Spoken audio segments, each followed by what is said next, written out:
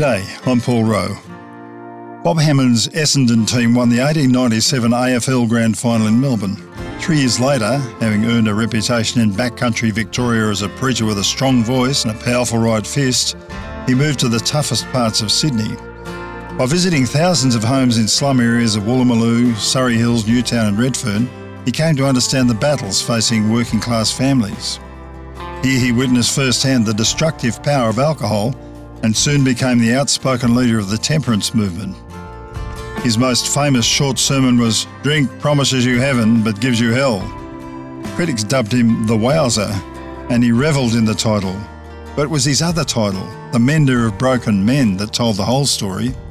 It came from those he visited every morning in the drunks' yard at Regent Street Police Court.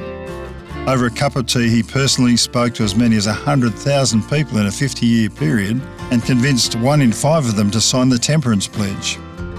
They respected the manly preacher for his direct, practical approach to faith. He explained his sole motivation: "Anything I may be is a proof of my faith in Jesus Christ. His life impresses the whole wide world. I've tried in some small way to imitate his wonderful example." Post-war, Hammond established a brotherhood of Christian men on Broadway, committed to daily Bible reading and prayer, abstinence from liquor, and reaching out to other strugglers. Attendance grew to 200 or 300 men, and among them was returned Anzac Arthur Stace, the humble battler who became famous for writing Eternity on the streets of Sydney 500,000 times.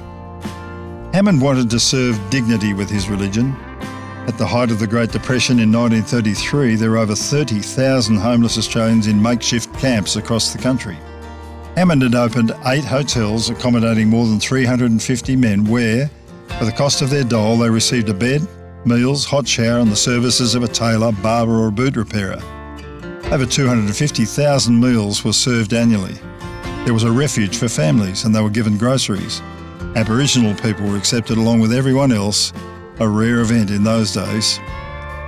He was also an impatient individualist, a compassionate doer whose most adventurous project was giving families on unemployment benefits opportunity to purchase simple wooden homes on 1 acre of land with no deposit and no interest. They could own it in about 7 years. He cashed his own insurance policy to get it started. Hammondville was one of the few successful land settlement schemes in Australia's history, and in 1937, the founder was honoured with an OBE.